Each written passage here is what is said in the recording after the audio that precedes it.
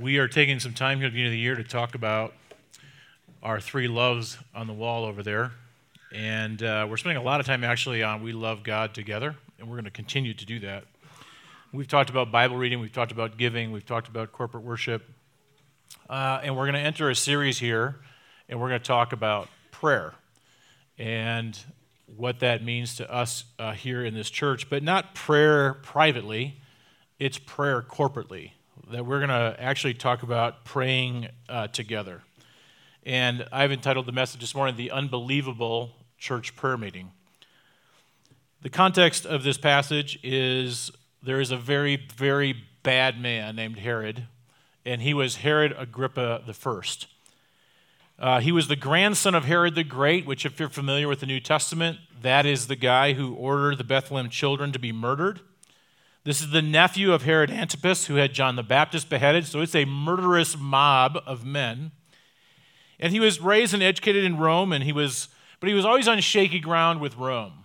He wasn't the best dude. He ran up numerous debts. He left his creditors behind him.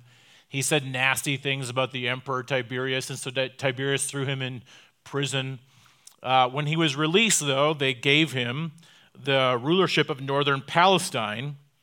And he had the largest territory of Palestine since Herod the Great, nearly 50 years earlier.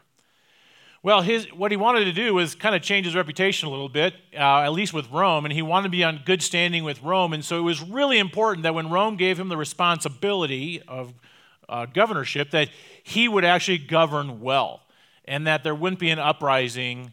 And so what he wanted to do is he wanted to keep the people happy, right? Because if the Jews weren't happy, then Rome wasn't happy. So he was trying to gain favor, especially with the Jewish religious elite, and we see in the very first part of this chapter that he has James murdered. And this is the first, real, one of the people that walked with the Lord, and now he is dead. It's kind of said in one verse, but it's pretty much a shock to the Christian system. Okay, and then he saw how much people loved it. And he said, well, I'm going to do the same thing to Peter. And so he arrests Peter. And he says, I'm going to do this when, impeachment is not taking over the news, so to speak, right? I'm going to figure out when I'm going to say it so that actually everybody's paying attention. So during the Feast of Unleavened Bread after Passover, all the Jews are busy celebrating the feast. They're not really watching CNN. But the moment the Feast of Unleavened Bread is over, he's like, we're going to kill this Peter guy. So he arrests him and throws him into jail. Now, it's very important that if you remember, James getting murdered, this could echo back to, remember James and John were the one that went to Jesus and said, hey, we would like to sit with you on the throne, right? We want to share in that. We want to sit on the throne. And Jesus said, hey, there's no glory apart from suffering. He says, are you guys really able to drink of the cup that it's really going to take to journey with me and be alongside me and be baptized with the baptism I'm baptized with? And they're like, oh, we can handle it. Jesus gave them a throne, and they will sit on the 12 thrones in heaven, but before that, he's going to die by the sword. So James is killed. John later becomes an exile in the Isle of Patmos, and they actually drank of the cup of suffering that would come before the cup of glory. Why would the Jews be happy? I mean, they've already killed Jesus, so why would they be happy that James and Peter are killed? If you look back to Acts 11, there might be some clues there. Acts 11 is the first time Peter really gets the vision that the gospel is not just for one ethnic group, that perhaps the gospel is for all. And then we actually see the church at Antioch, and we see this multi-ethnic expression as people are not just sharing the gospel with just the Jews, right? And so there could be a little hint of race and stuff in here, right? Reread your Bible again for the first time. And there's this reaction saying, hey, we better stop this thing because this is a force that we don't want to really reckon with. Let's shut down the leadership of it. So he imprisons Peter, and he has 4 squads take turns guarding him. Because Peter in Acts 5 had already escaped from prison one time. This guy was good, okay? We got to make sure he doesn't escape. If you actually kind of Google this thing, you can actually see where he was in prison. They think it's on the corner of the temple. It was called the Tower of Antonia. And this is where the Roman troops were barracked. So The troops, these were their barracks, and on the corner you see these big tall pillars, and Peter's in one of those big tall corner towers on the northeastern corner of the temple. And the Bible says in verse 5, so Peter was kept in prison, but earnest prayer for him was made to God by the church. This is the praying church. It's really popular these days to diss the church, but I just want to keep saying over and over again, the church is God's most favorite thing in the world. It is the bride of Christ, and though it might be ugly, you might be a jilted lover, the church is where God's executing his plan for the nations. He loves it, and he died for it. And it's the most powerful movement in world history. Why? Because this is God's deal. The church is God's deal. It's his plan. It's what he's about. And this church, though, is, we see here, brought to their knees. Can I ask you this? What would it take to bring Providence to its knees? Well, we've had tragedy. We've had death, sickness, building programs. You know, pastors are really good at, like, when the building program comes, that's when prayer becomes preached about and talked about. You know why? Because that's when pastors are freaked out. Because they got to figure out how to get the money out of those pockets into a building that's, you know, most people aren't excited about buildings. It's the one time pastors are really freaked out. We prayed for this building. Have we called more 24-hour prayer meetings since we moved in? To, like, pray for something else that we need God to do? When do you really feel like you need God, where he's not really living up to your expectations? Or maybe that's, do we even live a life that we think needs God to show up? Are we on the frontier edge of a faith-filled life where God has to intervene or it won't work?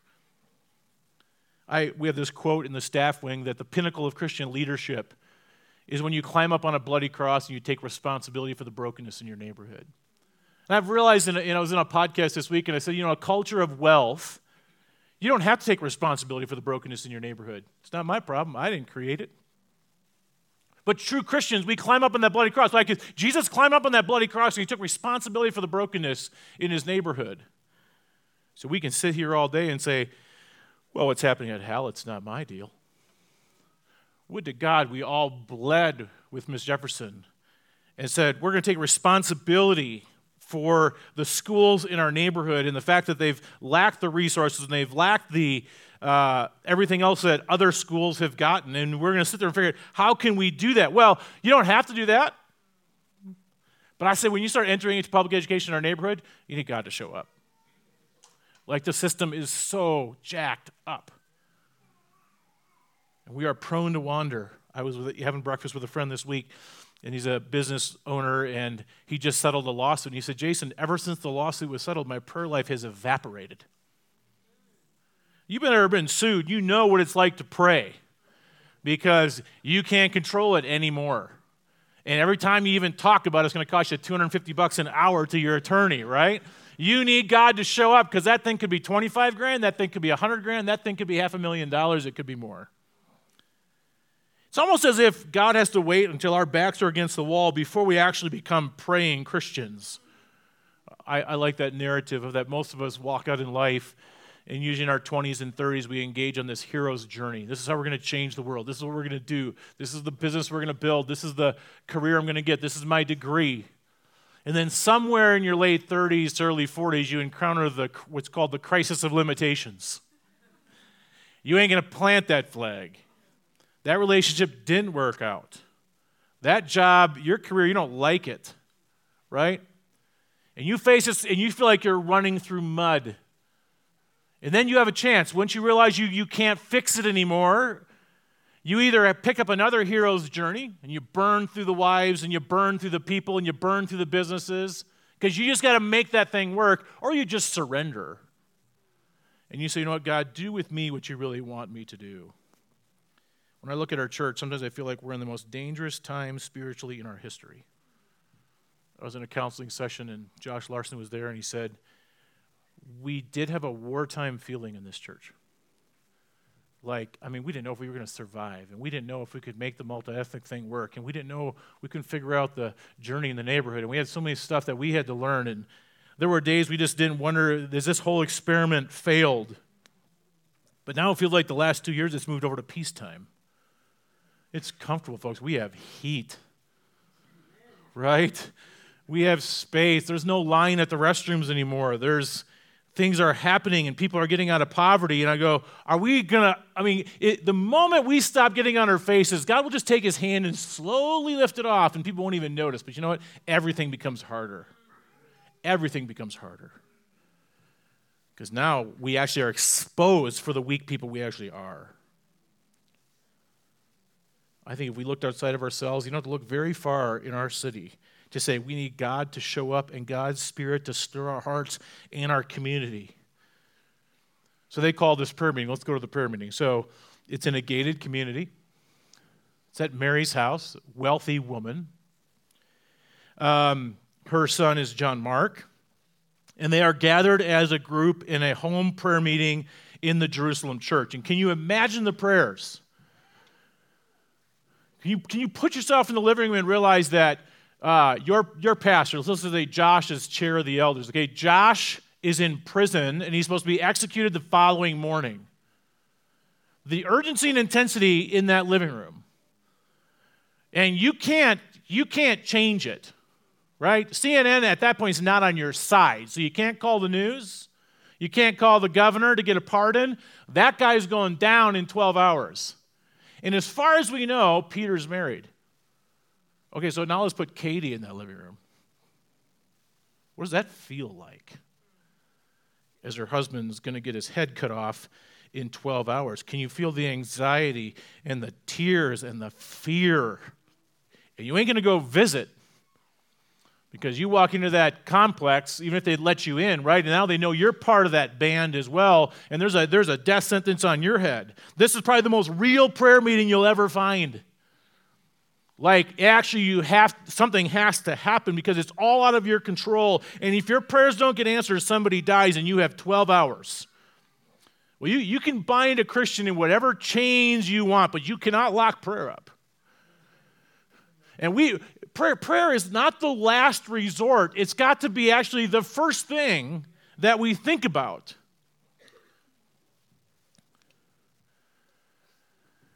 Karl Barth said, to clasp the hands in prayer is the beginning of an uprising against the disorder of the world.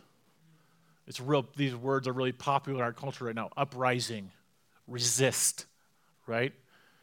And there's a lot of good energy behind some of those movements and some toxic energy. But there is no greater uprising and there's no greater resistance than when you actually bring your requests in front of the great high priest and lay them at his feet and say, we need you down here. There is no more powerful way to resist in our culture than prayer. Do you believe that? The church has always done it. And I just want to do a little bit of a commercial here.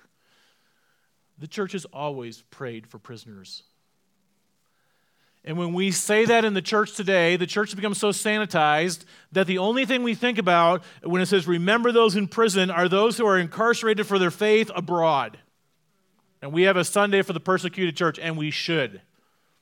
Or thanks to Brian Stevenson and Just Mercy, now we think, yeah, there's some of those dudes inside that shouldn't be there. They're wrongly convicted. Lord, let's pray for the innocent ones. But folks, I've been to a lot of prisons in this state.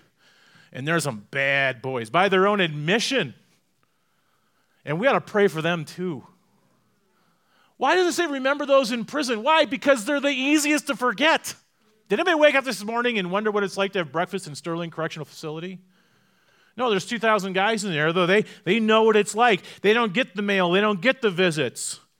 Hebrews says, remember those who are in bonds as though you were bound with them.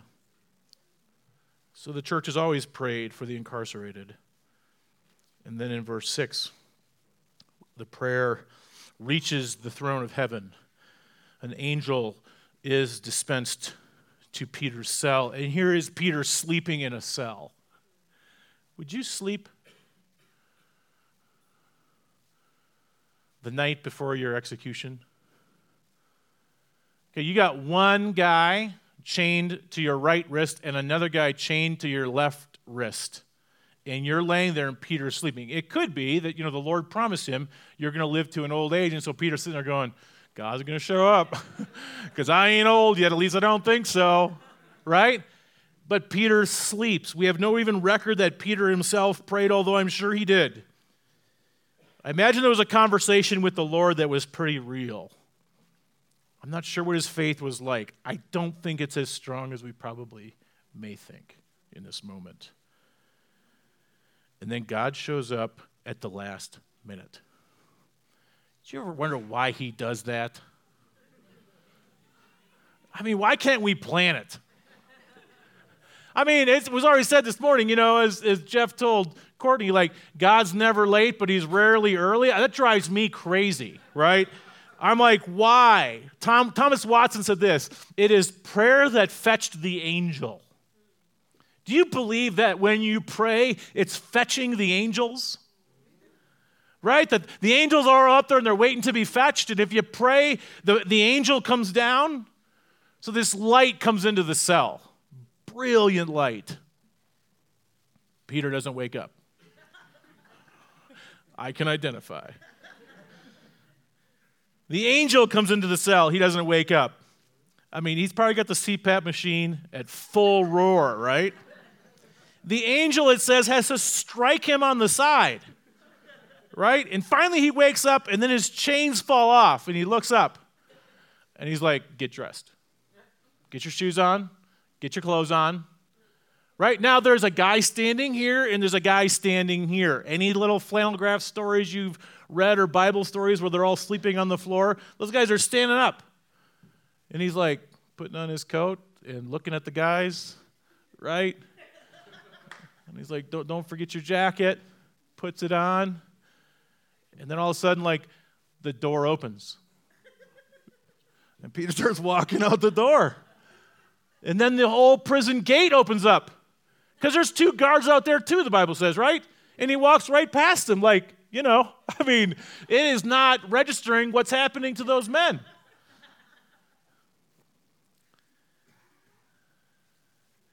And the Bible says that Peter thought he was seeing a vision. Even Peter doesn't actually believe what's happening. Even though if he was trusting that God had the promise he'd live to an old age, he himself doesn't really believe it. And finally, when he gets out on the street and the angel finally takes off, and Peter goes, now I'm sure the Lord has sent his angel and rescued me from the hand of Herod and from all the Jewish people were expecting. He's like, wow, I'm no longer in chains. I'm out of prison. And he goes to find the prayer meeting. He runs up to the gated community. He rings the bell. The servant girl named Rhoda, pushes the Nest monitor and looks out, can't quite make out who it is. So she runs outside the house, runs out to the gate, and she sees Peter. And what does she do? Ah! And she runs back into the house and doesn't open the gate. We all know this woman, don't we? Right? This is the one on YouTube, like, drops the engagement ring into the river, because she's so excited. That's this. We know this Enneagram number, right? We know this person. And she runs in and she's like, it's Peter, he's outside.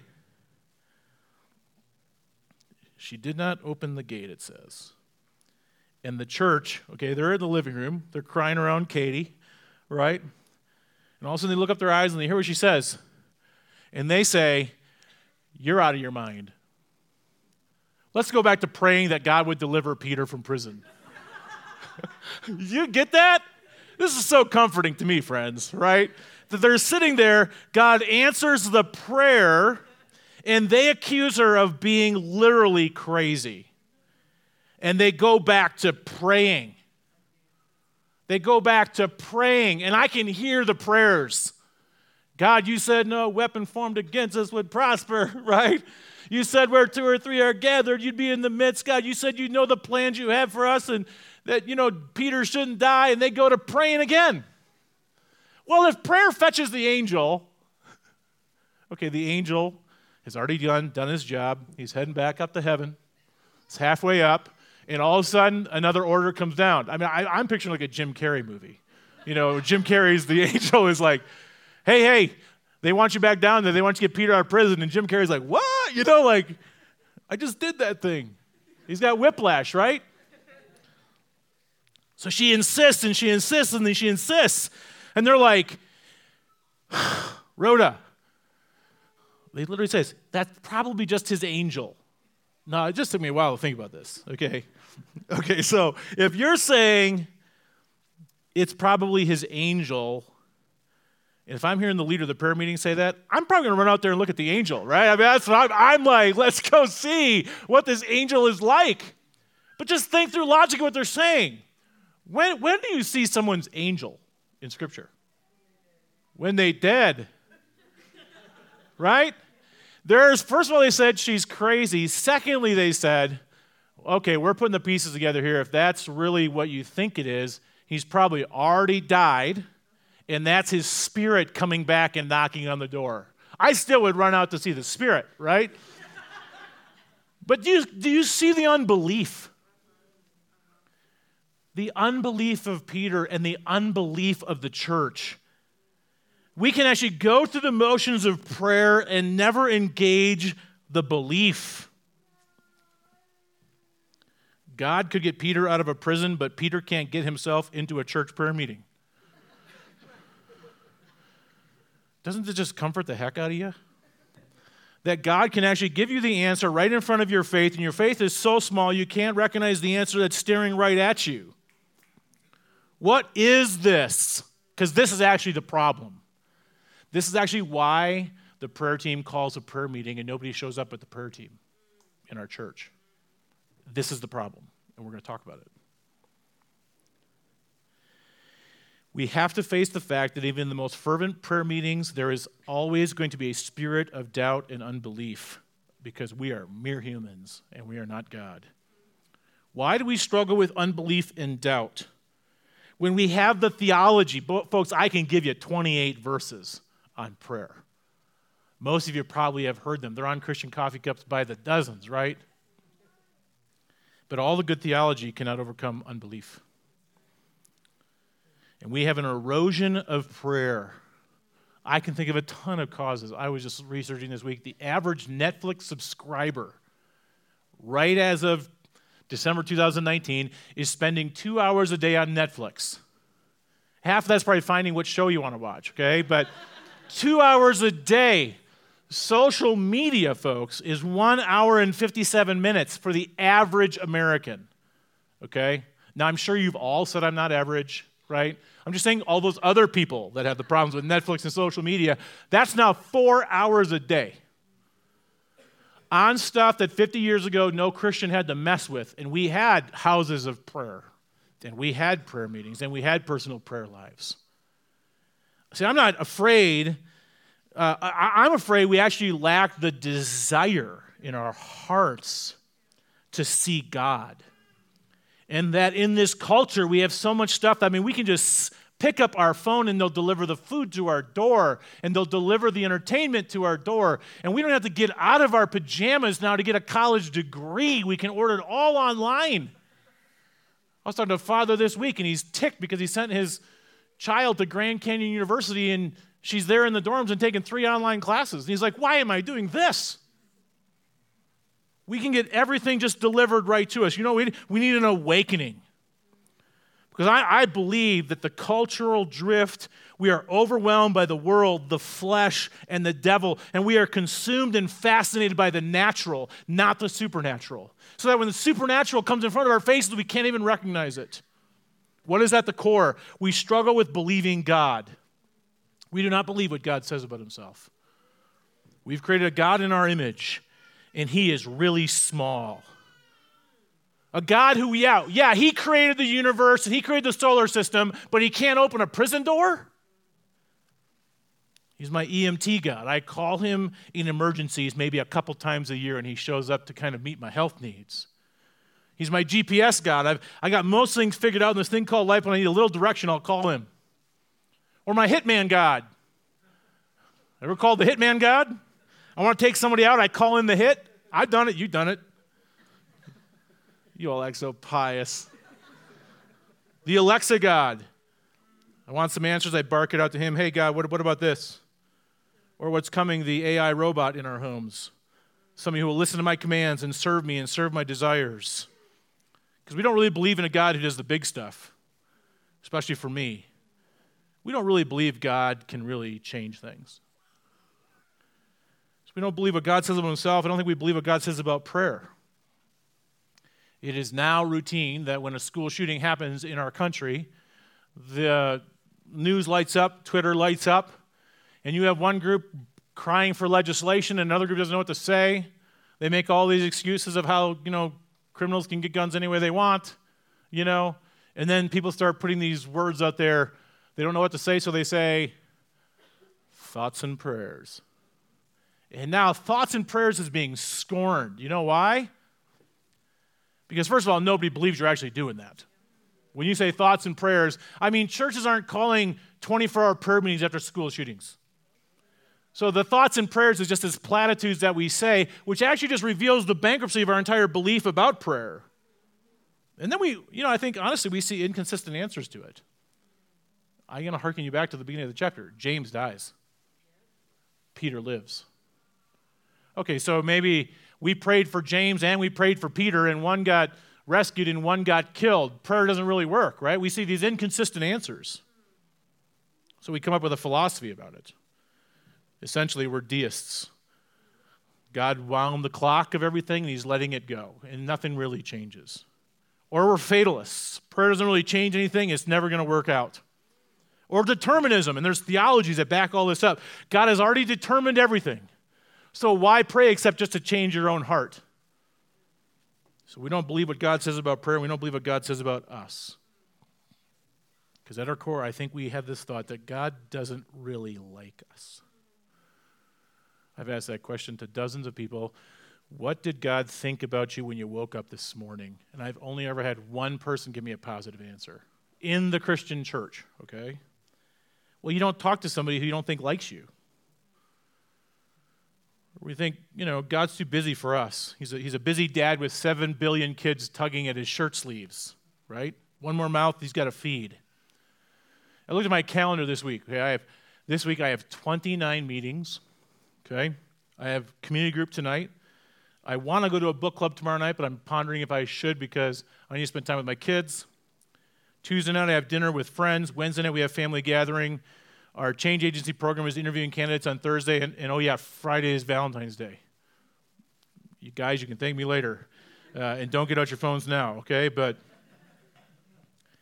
And I sat there and looked at my schedule yesterday, and I was like, I don't have time for my children, right? I need to change some things this week. We think God's that way. We think God's like Jason. How do you do 7 billion kids, right? We fit God into our own little image. Or maybe God only answers prayer for certain people. That's those really prayer warrior people. I happen to be in a community group with some women who are prayer warriors. And they just sometimes intimidate the heck out of me because they pray all the time. They talk about prayer all the time. They see answers to prayer all the time. And I'm just kind of sitting there, you've been around those people? They've been instructive to me because they believe so much in prayer and they do it. But I say, those are the ones that are just a little closer to God than me. So what do we do with this, right? We're in that living room, in that gated community, crying with anxiety. And we, even though God may answer the prayer, don't see it. We struggle with this. Jesus gives us the story where this man has a son who's possessed with a demon, and he brings him to Jesus. And when he brings him to Jesus, the demon in the boy sees Jesus, and it throws the boy into a convulsion, and he's rolling around, and there's foam coming out of his mouth. And I can't imagine a parent as you struggle with this. And Jesus said to the boy's father, how long has he been like this? And the dad says, he's been there since he was a kid. And it's often this demon has thrown him into the fire or thrown him into the water to try to kill him. So if you can do anything, take pity on us and help us. And Jesus looks at him and goes, if you can? Did you just say, if you can? Reread it. If you can, Jesus, do anything, take pity on us and help us. And Jesus goes, if you can? What do you mean, if you can? I'm God. Everything is possible for one who believes. Now, really this. It's not everything is possible through one who believes. Everything is possible for one who believes. In other words, there's nothing you can ask that I cannot do. Do you believe I can do it? Because obviously you don't, because you said if you can, right? If you can. And I think we come to God with our if you can prayers. And immediately the boy's dad says, I do believe. Help me overcome my unbelief. That's not the same thing. I do believe. Help my unbelief. This is the hokey pokey of Christian prayer. I believe. Help my unbelief. I believe. Help my unbelief. I believe. Help my unbelief. Right? If it ain't landing with you folks, you're probably not praying at all, okay? Because I face that all the time, right? You think God might be bored with our low view of him? We're doing, God, if you can, help me pass this test. Like, if I can? Come on. Somebody said one of the best things you can do to better your prayer life is not to study prayer, but you study God. Donald Barnhouse said this, prayer doesn't change anything.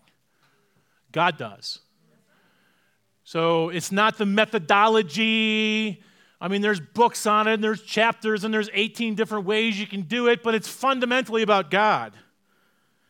Even the Spirit, if we don't know what to say, promises in Romans 8, he'll give words to our prayers with groanings that cannot be uttered. The Spirit will do that for us. What does God say about himself? He says, I can do anything. Is anything too hard for the Lord? Is anything? You know, God has never asked for help. Hey, the pickle jar, I can't do it. God's never asked for help. He wouldn't. There's no need, right? He's never encountered a hard thing. There is no burden God cannot lift. There is no door he cannot open. There is no prison he cannot break out of. There is no challenge he cannot overcome. You got a health problem. There is no sickness God cannot heal. There's no virus he cannot contain, folks. We look at the nations. There is no nominee God cannot elect. There is no president he cannot overthrow. There is no nation that can stop his influence. And there is no wall that can keep him out of your business, folks. With the economy, there's no economy he can't control. There's no stock market he can't crash. There is no bill he can't pay. There's no need he cannot meet. There's no job he cannot find. Can he? Yes, he can. For your enemies, there is no person who can stand in his way.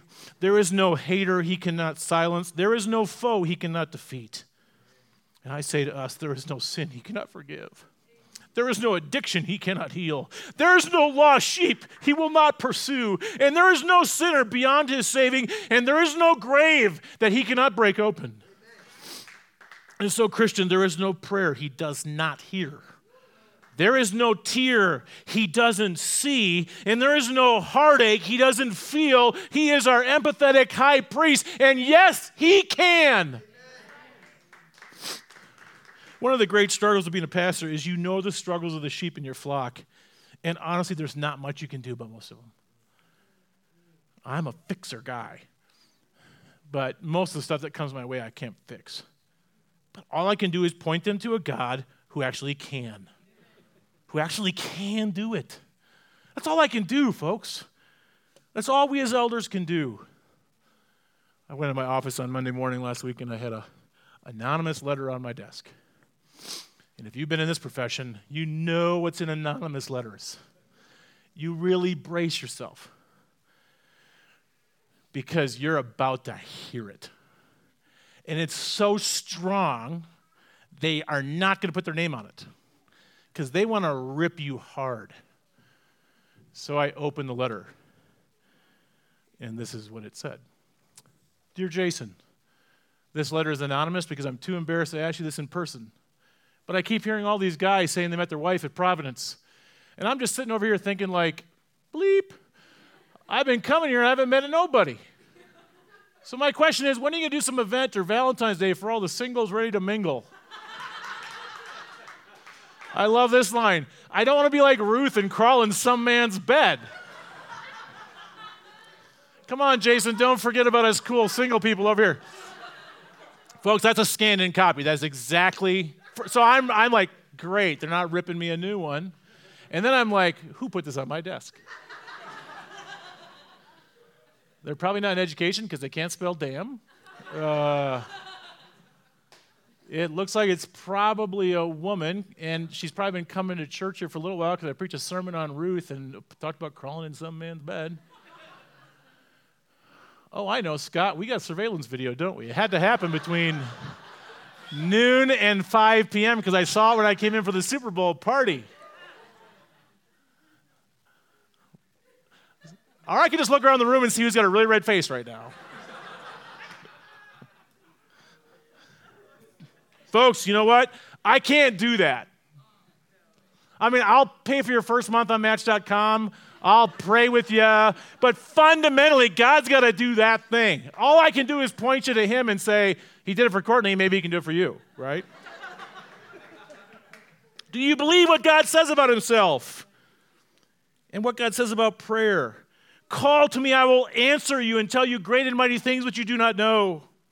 Jeremiah 29:13, you will seek me and find me when you search me with all your heart. John 15:7, if you abide in me, my words abide in you, you'll ask what you desire, shall be done for you. This is what God says about prayer. Fetch the angels. I will send them. And yes, sometimes he says no, and sometimes he says wait, and sometimes he says yes. Go pray. But then what does God say about you? Because this is the big deal. If he's just a busy dad with 7 million kids tugging at his sleeve, where's the hope in that? 2 Corinthians 6:18, I will be a father to you. You will be my sons and daughters, says the Lord Almighty. God likes his kids. He likes them. He's kind of crazy about them. Isaiah 30:18, the Lord longs to be gracious to you. You are sons and daughters of the house with the privileges of inheritance. You can go talk to your father. He wants to see you, and he wants to do above and beyond what you could ask or think. I live with a woman, and I have permission to share this story, who is a giver of gifts. If you work for her, you know what I mean. If you live with her, you know what I mean. If you're around her, you know what I mean. She loves to give gifts. We were coming up on Christmas time this year, and it was November, and I said, hey, babe, we should talk about our Christmas budget. And you know what? I don't need anything. You don't need anything. Our kids don't need anything. So let's just keep it really minimal this year. We're taking a vacation, blah, blah, blah. And then she goes like this. And when my wife bites her finger like that, it means, I already did something naughty. Right? And she's like, I already ordered all their gifts. She's been dreaming about Christmas for months. And she keeps these lists on Amazon, and she just dreams about it. And I was like, well, what's the budget? I'm thinking this. And she goes, it's already more than that. You know? That's what her mom does too. And I'm like, ugh.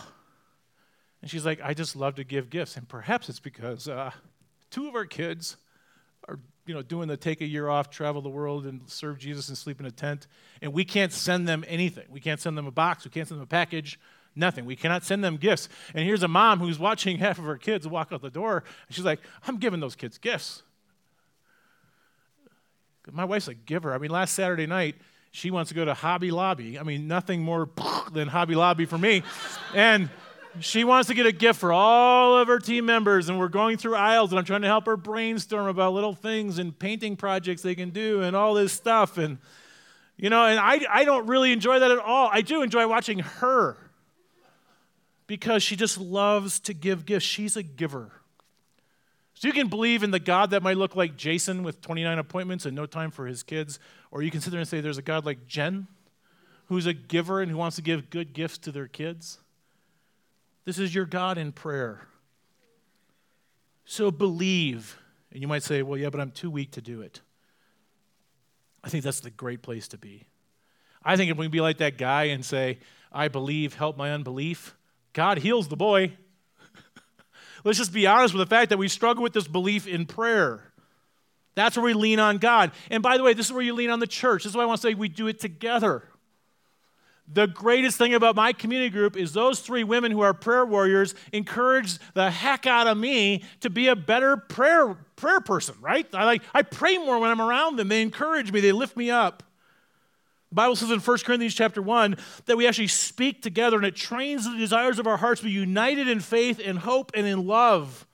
It helps us stay united and be without division of the same mind. We stand firm in one spirit with one mind, striving side by side for the faith. We pray together. This survey, could you advance the slide there? It's not working on mine. How do Christians most often pray? 82% silently by themselves, 13% audibly by themselves, 2% audibly with another person or group, 2% collectively with a church. We got to change that. Like, I wish we could actually flip it upside down. Literally. Yeah, have your personal prayer lives, but put 82% of your prayer time into praying together. Because this is what fetches the angel of God, and the church comes together in unity, and they see God deliver. Peter says, hey, he tells them the whole story about how God brought him out of prison. And then he says, tell these things to James and to the brothers. He departed and went to another place. What happens? He tells the story of God because God did the impossible and he gave freedom to the captives. This is our year of Jubilee. Well, we'll give some money away. We'll go to the mountains for a retreat. We'll help some people pay back their restitution. We'll help forgive some debts that people have. But wouldn't it be great if what broke out was a spirit of prayer and we got tired, we became free from an explainable God? We lived a life where God was no longer confined to our expectations and our image of him, but was truly God. The Bible says that elders are supposed to give themselves to the ministry of the word and prayer. I used to think that was so that we could all get on our studies and open up our Bibles and write our sermons and pray and then come back and deliver it to the people. It is the ministry of the word and prayer. That our job as leaders is to actually foster a ministry of prayer in the church, the corporate prayer of the church. And if you think about it, it's so gospel. Because what we're going to do is we're going to take stuff that's not even some of our own problems, and we're going to bring them before the throne of God, and we are going to intercede on behalf of the neighborhood or the schools or the people or the incarcerated or our children, and we're going to say, God, bless us. God, answer our prayers. This is actually what Jesus did on the cross, folks. He basically stood up there, and he became the mediator for us. He stood on behalf of people who couldn't even express their own sinfulness and their desires, and he says, Father, forgive them, for they know not what they do.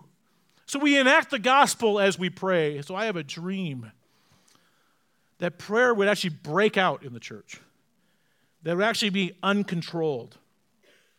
That even when we come together, that I walk into the doors and people are already praying in groups, or that we come in and as the band starts to sing, people would come up and start praying during the worship as the Spirit touches them, or during fellowship time, people are gathering and praying, or when the sermon's being spoken, that people would drop to their knees and start praying, or at the end of the sermon, that the altar would be full as people are being ministered to in prayer. That's just during our corporate gathering, but could we take it outside the house?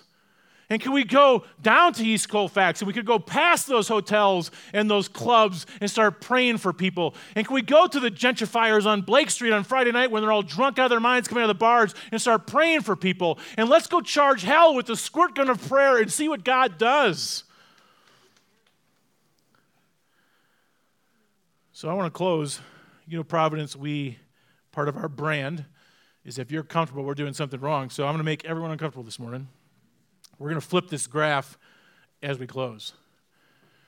I've listed 8 things I've prayed about this week in prep, and I'm going to ask you at the close here in just a minute to actually go to one of these sections in our auditorium that the Spirit speaks to you about and pray out loud to people in this congregation about this thing. And I want you to pray together to God, and then I want you to talk to each other about what God's doing in your heart. And let's fetch some angels down this morning. So I have there off to this corner here is revival in our city. What is revival? That is the acceleration of the normal work of the Spirit of God, Jonathan Edwards said. I was reading this week about Count Zinzendorf, a wealthy man who had a big plot of land, and these refugees came to his property, and they needed care, and he started a church, became the Moravian movement. That little church developed into a 100-year prayer meeting. That little small church, about the size of Providence, sent out 226 missionaries over 32 years. They sent more missionaries from that small church than the entire Protestant church from the Reformation to William Carey, 275 years. One church outdid them all. because they had a 100-year prayer meeting. We need revival in our city, an acceleration of the work of the Spirit of God. Or go out these doors and go pray by the prayer room. The dream would be that prayer room would be staffed every single day, and that we have 100 and some neighbors in this building every day. Someone's there to pray with someone at all times. Or you say, you know what? I just need to surrender some things in my life. There's some things holding me back. That whole Netflix thing, that whole social media thing or whatever. Or man, I got some sin in my life, and I just feel like I'm not the vessel I need to be. You come up here, and you just pray, and you talk to other people and say, you confess your sin and say, I want to get rid of this stuff. And Josh, one of our elders, will be here. And if you need healing emotionally, spiritually, physically, we'll be here with the oil to anoint you. Or maybe you say, you know what, I am flummoxed this morning, and I'm having a war in my spirit, and I struggle with belief. You just stay right in the center, and people will come around you and pray, and we're going to pray, God, help their unbelief. This is a good thing to admit to each other. Or I'm going to ask some of you, we need unity in our city, and this tapestry here represents all the different countries and nationalities and ethnicities in our church. Come up and touch that cross, and let's pray for unity in our neighborhood, in our community. If we're going to see a prayer movement explode, we need leaders. Rich churches can pay a staff member to organize all this stuff. We don't have it. But if God's calling you to lead in the prayer movement, I want you to come over here and just say, God, here am I. Let me help lead this movement. I was thinking this week, who are the Annas and Simeons in this church? They weren't just there when Jesus was born. They were there their lives, praying. Or back here by the cry room, we pray for the next generation. Those are our children, both in this church and in this neighborhood. Or even Aurora, right back by the sound booth over here. We talked about the vision of Aurora in a second location, in a church plant with a cross-purpose chapter attached to it. And I heard at dinner this week some people were buzzing about it. And you know what? Aurora scares me to death. I'm telling you that right now. It's really easy to get comfortable and say, we got this thing figured out. We're okay. The last 10 years have been really hard. I have gray hair. I don't want to do this again. You know, Aurora, we need an angel or two or 100. So that's what I want us to do. I want to say, let the year of Jubilee start a prayer movement in our church. The Bible says in Psalm 22:3, God inhabits the praises of his people. He inhabits them. So God is here. He will be in every single group, and he will do what he deems best. Let's stand together. I'm going to ask Kevin to come and just play softly. And I want you to move to one of those places. And I want you to do this. I want you to say, I want you to speak briefly. This is what God's saying in my heart. And then I want you to go to prayer. And I want you to pray out loud. And I really want you to do this. Don't close your eyes. Look at each other while you pray. And look in each other's faces, because this could be that little Moravian church where God does something in our midst. So as Kevin plays, you follow the Spirit's leading. Those of you who are equipped with ministry gifts and prayer gifts, I'd ask you to keep your eyes open a little bit, see where God might have you, where you could fill the gaps, and let's go to prayer as a congregation here this morning.